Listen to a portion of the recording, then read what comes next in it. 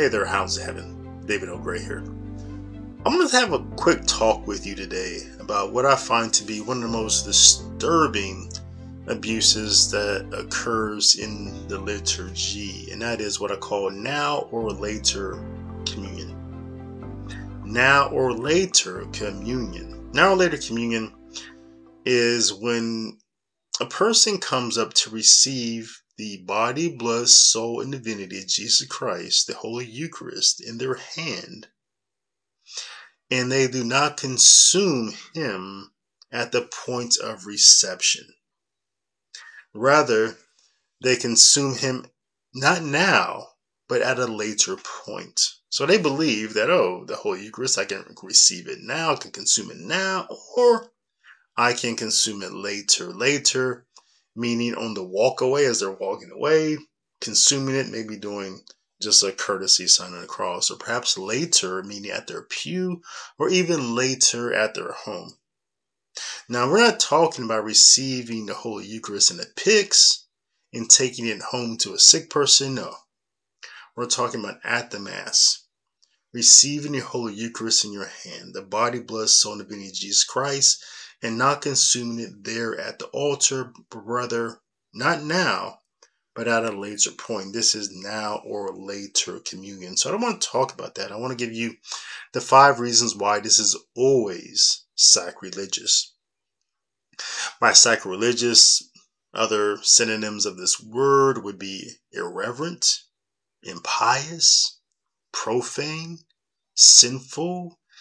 It's always sacrilegious to consume the Holy Eucharist, not now, but at a later point. We're going to talk about why that is in this talk. And I'm going to give a word of encouragement. This isn't going to be harsh for me because I understand Catholics today are not instructed. We don't receive catechesis from our priest, hardly, even if you're a convert. You hadn't heard this in your OCIA or CIA classes about how to receive Holy Communion properly. I understand that. I understand since post-Vatican II and the Novus Ordo rite that receiving everything has become quite casual. Everything has become quite casual. How we speak about the liturgy, how we dress at the liturgy of the Mass, how we receive Holy Communion in our hand. Of course, the ordinary form of receiving Holy Communion is kneeling and on the tongue. But since after Vatican II, many dioceses across the world have accepted the allowance, the dispensation from the Holy See to allow the faithful to receive on the hand. Okay. So gradually over time, because receiving things in the hand is always a casual activity, it's always transactional. This is our understanding from the world that handwork, doing something, saying something and getting something in exchange in the hand, that's casual, whether it's goods, whether it's money, whether it's all types of services, things that we do with our hands in the world. Our hand gestures, everything is just quite casual with our hands. We don't understand the meaning and purpose of hands. We don't understand the uniqueness and the singularity of the priest's hands being consecrated. So a lot of casualness has crept into the liturgy over time. I understand that. So we're not going to be harsh in this talk, being judgmental about people. Understand. Okay, we haven't had proper catechesis concerning these things. In this talk, it's not really the time here or the place here to talk about how to receive Holy Communion either. I think there's a wonderful talk here at St. Dominic's Media about how to receive Holy Communion properly is from Father Hellnaw. And I think it's a wonderful video. I'll link it to this video and put it in the description box below for that. Perhaps we can even refer to COVID. So we can say that, or the COVID-19 reaction, we could say that, yes, post-Vatican II, the Mass we've treated it rather casual. Again, how we dress, our disposition during the Mass, receiving our king in our hand, all these things, um, it has moved us away from really pursuing excellence and holiness during the liturgy and letting the liturgy really form us how to be reverent. Rather, we brought a lot of casualness into the liturgy. But I would say that the COVID-19 reaction, because a lot of abuse has crept in because we were trying to figure out a way to make it happen. Right? Because of the reaction, we started doing some very strange things in the liturgy to make it happen. Okay. And so 2 or 3 years of that, now we see some really strange things that have remained with the liturgy. And I think the now or later communion is one of them. Okay. I like to push back against some people who may be wanting to make a comment right now in this video saying, oh, we just need to return to tradition. We need to just return to the traditional Latin Mass, and this wouldn't happen. I find that to be a rather sophistic response to everything. We just need to return to some time in the past, and that will fix everything. I think one of the biggest things that misses is, again, the things that have crept into our Catholic culture cannot just be erased. They're here, and they're going to be here for a long time until we just get back to some basics. The liturgical rite really doesn't matter. You can put any liturgical rite into the church today in the West. It can be Byzantine, it can be Ambrosian, it can be the Dominican Missa Cantata, it can be any liturgical rite. And there's still going to be abuses because we're sick people right now. We have a great disinterest in pursuing excellence, a great disinterest in pursuing liturgical excellence or holiness. Right? We could talk about the reasons why this is, why we have so many priests that aren't really pursuing liturgical excellence, but rather casual.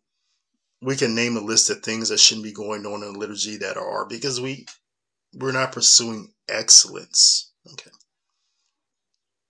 But just returning to tradition is, I think, a really lazy response because you give Father Joe Sixpack the traditional Latin Mass, and it would be like many priests 60 years ago with the traditional Latin Mass.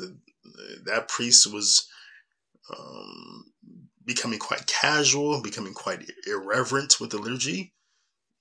Father Joe Sixpack will everything that he is now, how he's not pursuing spiritual excellence and liturgical excellence, he'll do that with the traditional Latin Mass as well, because again, we're sick. We're not well enough to really take the liturgy seriously. So this is why Father Joe Sixpack, he's facing us. He sees all the liturgical abuses going on, whether it's now or later communion, whether it's people clapping, holding hands, doing the Our Father, doing the Orans posture, doing the Our Father, just a lot of casual activity.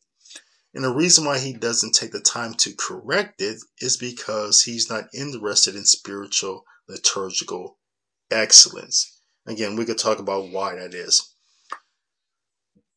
I think one of the best comments I could probably make in relation to that before I get to some of the 5 things I want to say, and I really don't have anything written down here. This is just these are just some things in my head that I'm flushing out here, and I hope that it's coherent enough for you because this is an important issue. But one of the things, just to wrapping the whole preface up on this subject, we can say that back in the 1980s, there was a theory that came out. It was called the broken windows theory. It was written by there was some social scientists. One was his name was James Q. Wilson and George L. Keeling. Yeah. That came out in a 1982 article. called the broken windows theory, but it was really became notable or famous or something that everyone began talking about in the 1990s with in New York City with the mayor was Rudy Giuliani. And um, and they adopted the broken windows theory when it came to policing. And they thought that if they pursue minor crimes such as broken windows, vandalism, graffiti, jaywalking, fare evasion, people like jumping over turnstiles going on the subway, that if they pursue the minor crimes, that it will take care of the bigger crimes. So the broken windows theories say, hey, you have to figure out who broke the window. Because if they get away with breaking a window, they'll break into a car next and then a house. Okay, so smaller things lead to bigger things. So you have to take care of the small things first. Not only does that stop them from becoming bigger things, but by fixing the small things, it makes the things that are more important than those seem more important. Oh, if that's important, this really small thing, oh, this really big thing must be very important. That's the broken windows theory. Okay. So what's happened in the mass with this casualness, with this lack of interest in pursuing spiritual liturgical excellence, is that we have not policed the small things. The Oransposter, the holding hands during the Our Father, the now or later communion, the clapping at Mass.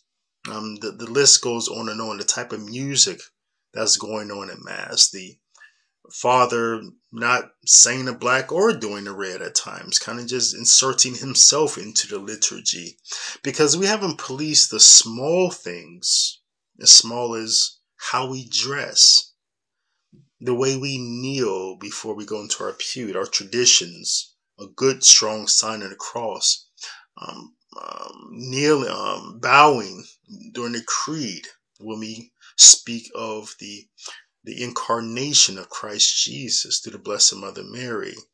The smaller things, because we haven't really policed those and really instructed the faithful that these things are serious, well, these abuses have crept in. And so the smaller things, the casualness with the smaller things led to a casualness about the bigger things. So we have to, the broken windows theory has a place in liturgical abuse.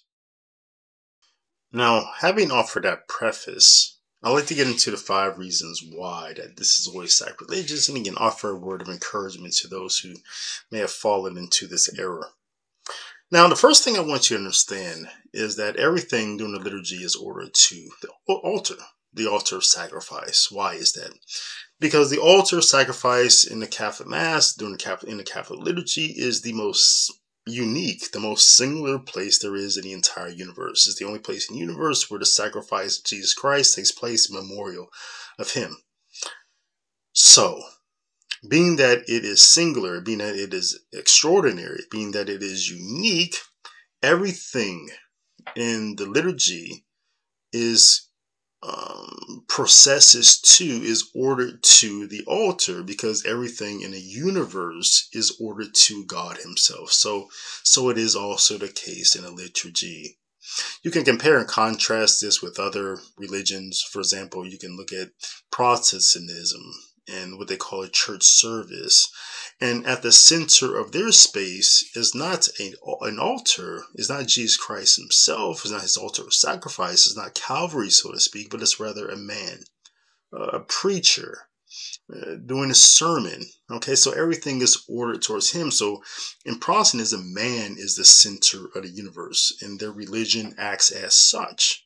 Not the case in Catholicism. It's Jesus Christ, the altar. It's the sacrifice of Jesus Christ, which the whole universe gathers around, that angels descend upon. Okay, so when we look at the liturgy, we see all the movements, whether it's the altar servers, whether it's the priest, whether it's the opening procession, the procession of gifts, the procession towards Holy Communion, um, our call and response, the words in which we say in response to the priest in persona Christi, the way that we face, okay, in the older liturgical rites, the way that the priest himself face, everything is ordered to the altar of sacrifice, okay. So what does that mean about Holy Communion and why that's sacrilegious? Well, now or later communion, it is in opposition to that, or it invades against this basic principle of the mass that everything is moving towards Calvary. Okay.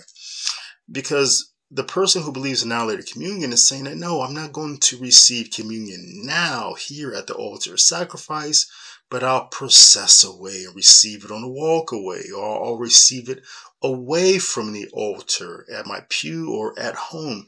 This idea of now later communion is really antithetical to what the liturgy is trying to teach us in a pedagogical and a repetitious way, that our entire life is a procession to Calvary. Throughout the day, all of us are on our way to somewhere, on our way to work, on our way home, on our way to the grocery store, on our way to pick up the kids. We're always processing somewhere, even in our mind. Our mind is in a constant procession. It's always moving. It's always on the way to think about the next thing. What the liturgy is trying to teach us is no, you are not processing where you think where you want to go, but rather you're processing where God has called you to. He's called you to communion with Him. Okay. So in our life, if we're living a liturgical life, if we have been properly formed by the liturgy, then we've made our life as a type of procession that wherever we're headed, in our mind, this is where we've understand that though I may be heading to the grocery store, I, who am just a slave to Christ, this is what I'm engaged in, is a labor for Christ. That everything that I do, whether it's work, whether it may be recreation, that is always somehow orientating me to Christ. That I'm always, in a way, whatever I'm doing, I'm facing Calvary. Therefore, I sin less. Right? So now later communion, the idea that I can receive communion away from Christ, not orientating myself to Him, not right there at the altar, it really misses the point. And the second note that I wrote down here that I want to talk about, the second reason why now later communion is always sacrilegious, I'm going to say because our hands are not worthy. Okay.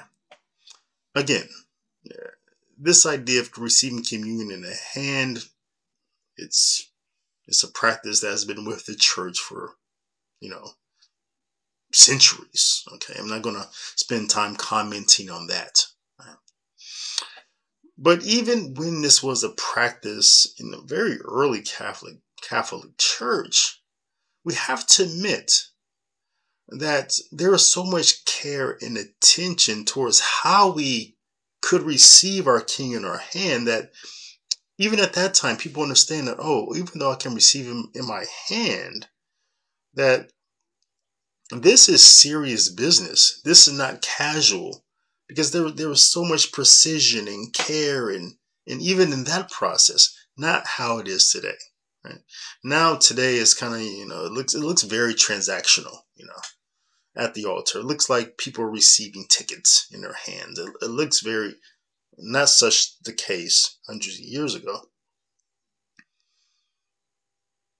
But to my point about our hands not being worthy, what I want to point out about now later communion is that, well, I suppose I want to ask a question. Where are you going?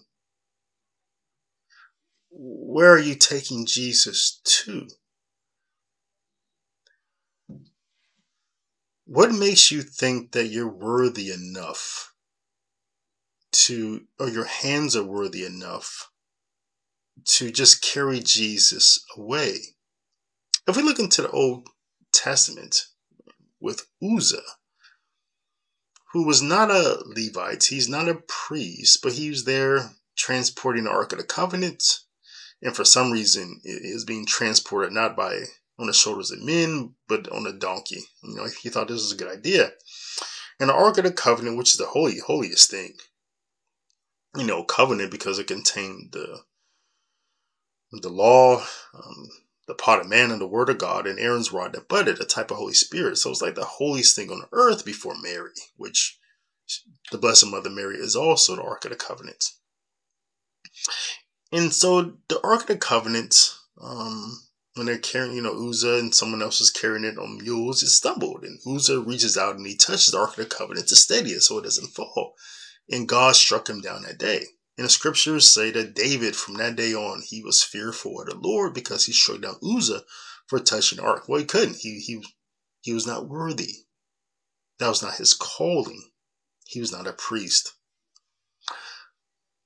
So what makes us think that, well, the priest's hands are consecrated? Sure, the church has allowed these things, what we call Eucharistic ministers, them to also, by proxy of the priest, to distribute the body and blood of Jesus Christ. Okay.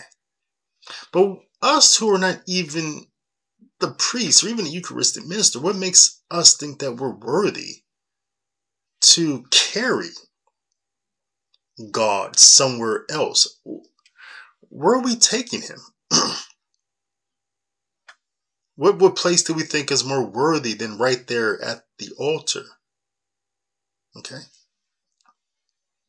So that's less of a statement than it is just a question for us to really think about.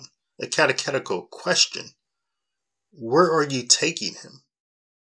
And the third point I am going to make concerning why now related communion is so sacrilegious and needs to be avoided is that it's not in our hands that the Holy Eucharist is. It's not the place where it's called to be. Rather, it is for consumption, it's for chewing, it's for our body. The Holy Eucharist has properties that are not for our hand. The Holy Eucharist is truly transformative. It's healing for the mind, the body, and the soul. It unites us with God uniquely, not our hand, but our body, our entire body. So the proper place is not the hand, but in the body. It's for consumption. So we want to consume the Holy Eucharist when we receive it as soon as possible. We want it to be what I would call in place. Like this. So you can be out of place in this life. You can be what I call out of place in the circle of grace. So you can be outside the circle of grace. Okay. So the Holy Eucharist in our hand is out of place, meaning that's not where it's supposed to be. It's kind of like looking at a giraffe in a zoo. It looks interesting there. It looks elegant, but in a way you feel bad because you know that's not its natural environment. You know that it would be happier if it was somewhere else, somewhere in some jungle or something like that. Same with the Holy Eucharist. The hand is not its proper place. It's for the body. And we want to get there as soon as possible because it heals us. That one of the I talk about this in my lecture series on the theology of the Catholic Mass, my introduction to that series, and also my book, The Divine Symphony. I talk about the Holy Eucharist is singular and unique in like 6 different ways. One of those ways is that if we look at the Holy Eucharist, that that God has taken a dead thing and made it a living thing, which means He's took bread, which is dead. It's not living. It's no longer living wheat or running water, the thing, whatever you make, unleavened bread with, or wine. It's not living grapes anymore. Okay, so these are dead things. They're not living. But at the words of consecration, what was dead comes to life. It becomes living bread, living true blood, living flesh. Okay. In that way, the Holy Eucharist reminds us of what God is doing with us. He's taking something that is truly dead in sin and making it alive. That process, that transubstantiation that occurs with us, the process does not, it's not here in the hand, it's in the body. So there's so many, a host of other ways I can really try to reinforce this point, which perhaps is, I think, maybe the most important of the five, perhaps, is that we want to consume the Holy Eucharist immediately at the point of reception because we want to get Jesus Christ in us uniquely as fast as possible. So that's now, not later. The fourth point that I have here is I want to talk about how now later communion can be harmful for Jesus. And I'm referring to it being sacrilegious. What can happen on the walk away? Or are you going back to your pew or taking Jesus home? There's a question that people ask. What can go wrong? That question is better asked when it's not just rhetorical. When people say, oh, what's the worst thing that can happen? Well, let's answer this question. What can happen with now a later communion? What's the worst thing that can happen? Perhaps you can trip and fall. And Jesus is going to fall on the ground. Perhaps Jesus can get stolen. There's people at the Mass who have nefarious intentions, and they're not even interested in now or later communion. They just want to take the communion, maybe do a black mass, do something else sacrilegious with it. Perhaps they can steal it from you. Sacrilegious because Jesus is in your hand, which is not the proper place, and you're just holding him there, taking him maybe back to your pew or taking him home.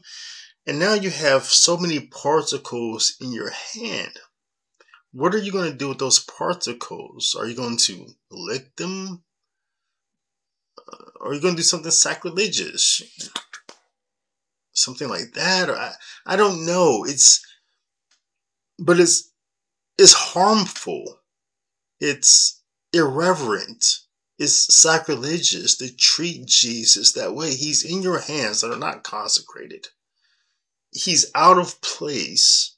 Where are you taking him? What? Away from the altar? And there's a host of things that can go wrong. You can lose him. Where you want to take him home? You could lose him in your car, anywhere.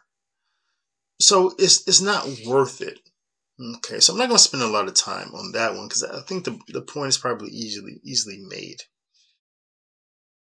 But the last point I want to get to is now or later communion. It can scandalize others. Okay. So you may be wondering, okay, well, who may notice that I'm engaged in now later communion? Right? Why are people looking at me? Why are people watching? Who is this Holy Eucharist police? Okay. There are people at every Mass who are pursuing spiritual excellence, who are pursuing holiness. Typically, these are the people who do receive communion kneeling and on the tongue. And because they are pursuing spiritual excellence, they are aware of people who are casual. Okay. So we may be critical of them and say, oh, how come they're watching others? How come they don't have their eyes on the crucifix or have their eyes closed praying? Perhaps those are fair questions. Okay. But they're questions that really miss the point. The point is that now later communion has the potential to scandalize others because they see you come up and they see you do not consume our Lord, our King, at the point of reception, but take him away where, I don't know. And they're concerned about Jesus Christ. They're offended. They're scandalized. They're worried for Christ and for you. They don't know what you're doing. So Now later communion is always sacrilegious and potentially scandalous in that regard. And so we should avoid these situations where we scandalize others and cause them anxiety and concern. Receiving communion, it shouldn't be an occasion for sin. Okay, it should never be that. So those are my 5 reasons why now or later communion is always sacrilegious, and some helpful guide about how you might treat those situations like that where you see that happening. Maybe point out these 5 reasons, but always engage in charity. And understand that these people oftentimes are not here. They're not there. They're not doing this, the now later communion, for nefarious reasons. Everyone's not there to still hold Holy Eucharist for the Black Mass. Some are, right? So we should always engage it. I would say lean in charitably, with thinking these people may have the best intentions, but always engage, always be ready to offer a reason why we believe that the Holy Eucharist and Church teaches should be received at the point of reception. Okay? And this is just one of many liturgical abuses that happen at the Mass because we just aren't pursuing spiritual excellence. We don't pursue liturgical excellence. Okay? So, but I hope this talk was helpful, and I hope it was encouraging. And blessings and peace to you and to yours, and I'll talk to you soon. Thank you for listening.